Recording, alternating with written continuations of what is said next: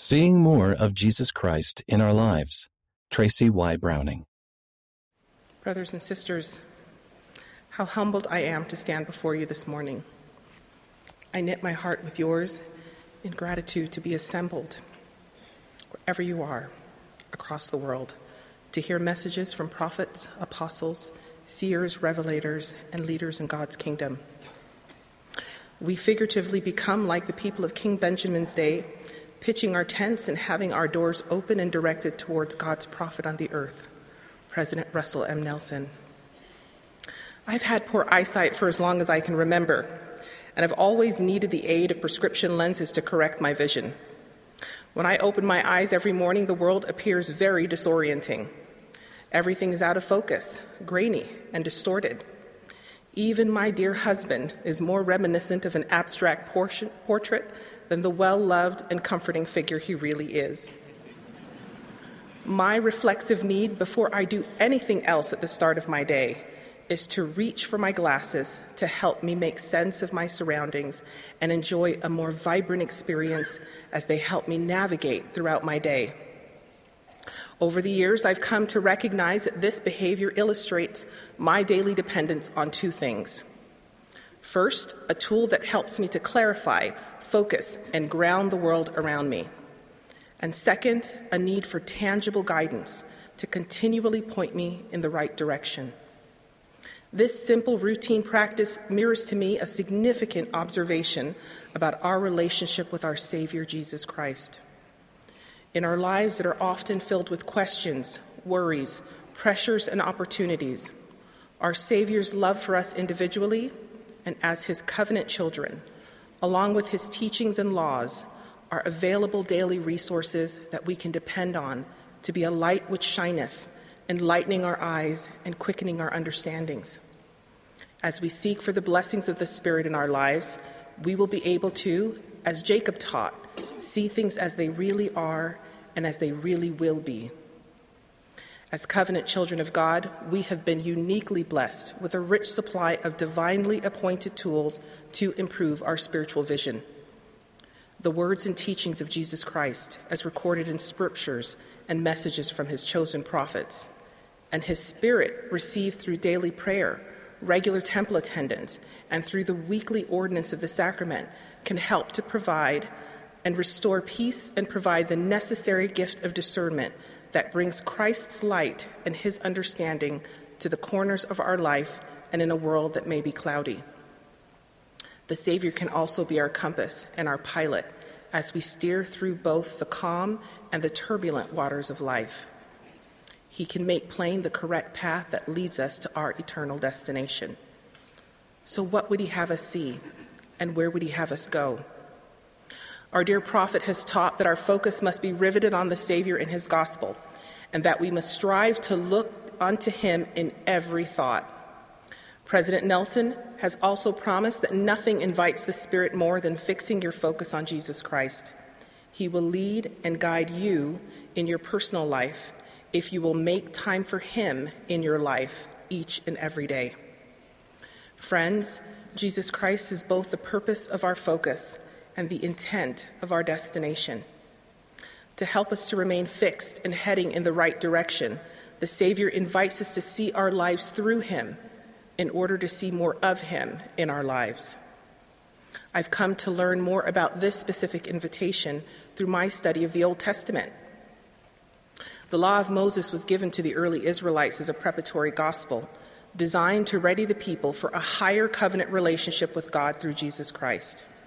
The law, rich with symbolism, pointing believers to look forward to the coming and atonement of Jesus Christ, was meant to help the people of Israel focus on the Savior by practicing faith in him, his sacrifice and his laws and commandments in their lives, intending to bring them to a greater understanding of their Redeemer.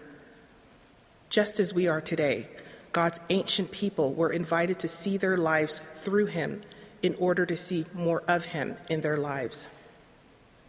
But by the time of the Savior's ministry, the Israelites had lost sight of Christ in their observances, setting him aside and adding to the law unauthorized practices that had no instructive symbolism, pointing to the true and only source of their salvation and redemption, Jesus Christ. The everyday world of the Israelites had become disoriented and obscure. The children of Israel in this state believed that the practices and rituals of the law were the path to personal salvation, and in part reduced the law of Moses to a set of protocols administered to rule civilian life. This required the Savior to restore focus and clarity to his gospel. Ultimately, a great portion of the Israelites rejected his message, even going so far as to accuse the Savior, he who gave the law and declared that he was the law and the light, of breaking it.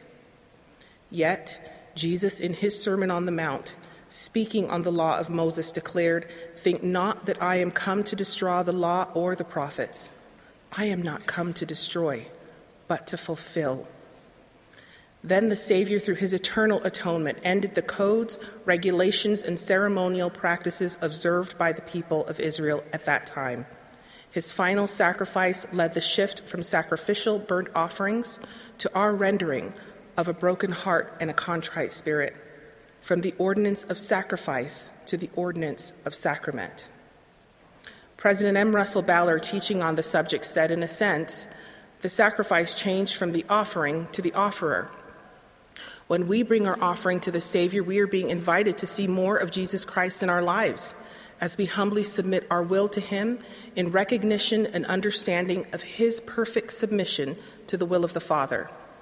When we fix our sight on Jesus Christ, we recognize and we understand that he is the only source and way to receive forgiveness and redemption, even unto eternal life and exaltation.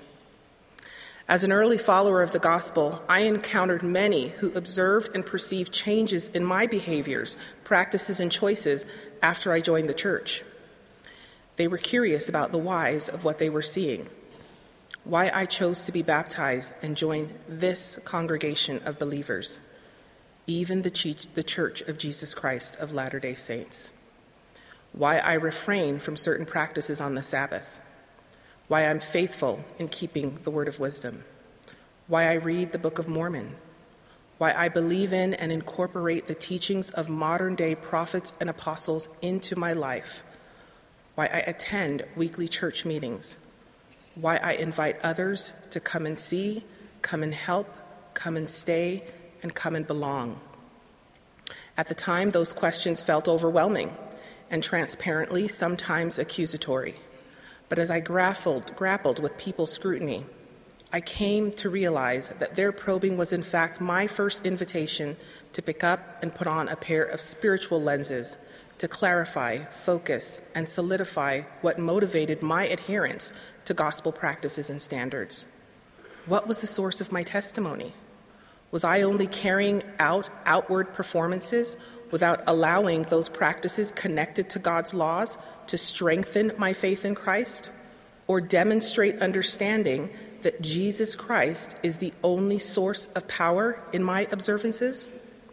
Through rigorous effort to look to and for Jesus Christ in my every thought and deed, my eyes were enlightened and my understanding quickened to recognize that Jesus Christ was calling for me to come unto him. From this early season of discipleship in my youth, I can recall an invitation extended to me by the missionaries to join them as they taught the gospel to a group of young girls my age.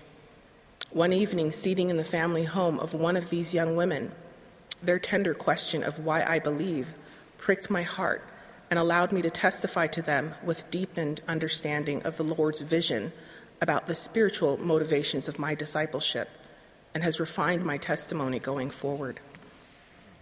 I learned then, as I know now, that our Savior Jesus Christ directs our feet to meeting houses each week to partake of his sacrament, to the house of the Lord to make covenants with him, to the scriptures and teachings of prophets to learn of his words.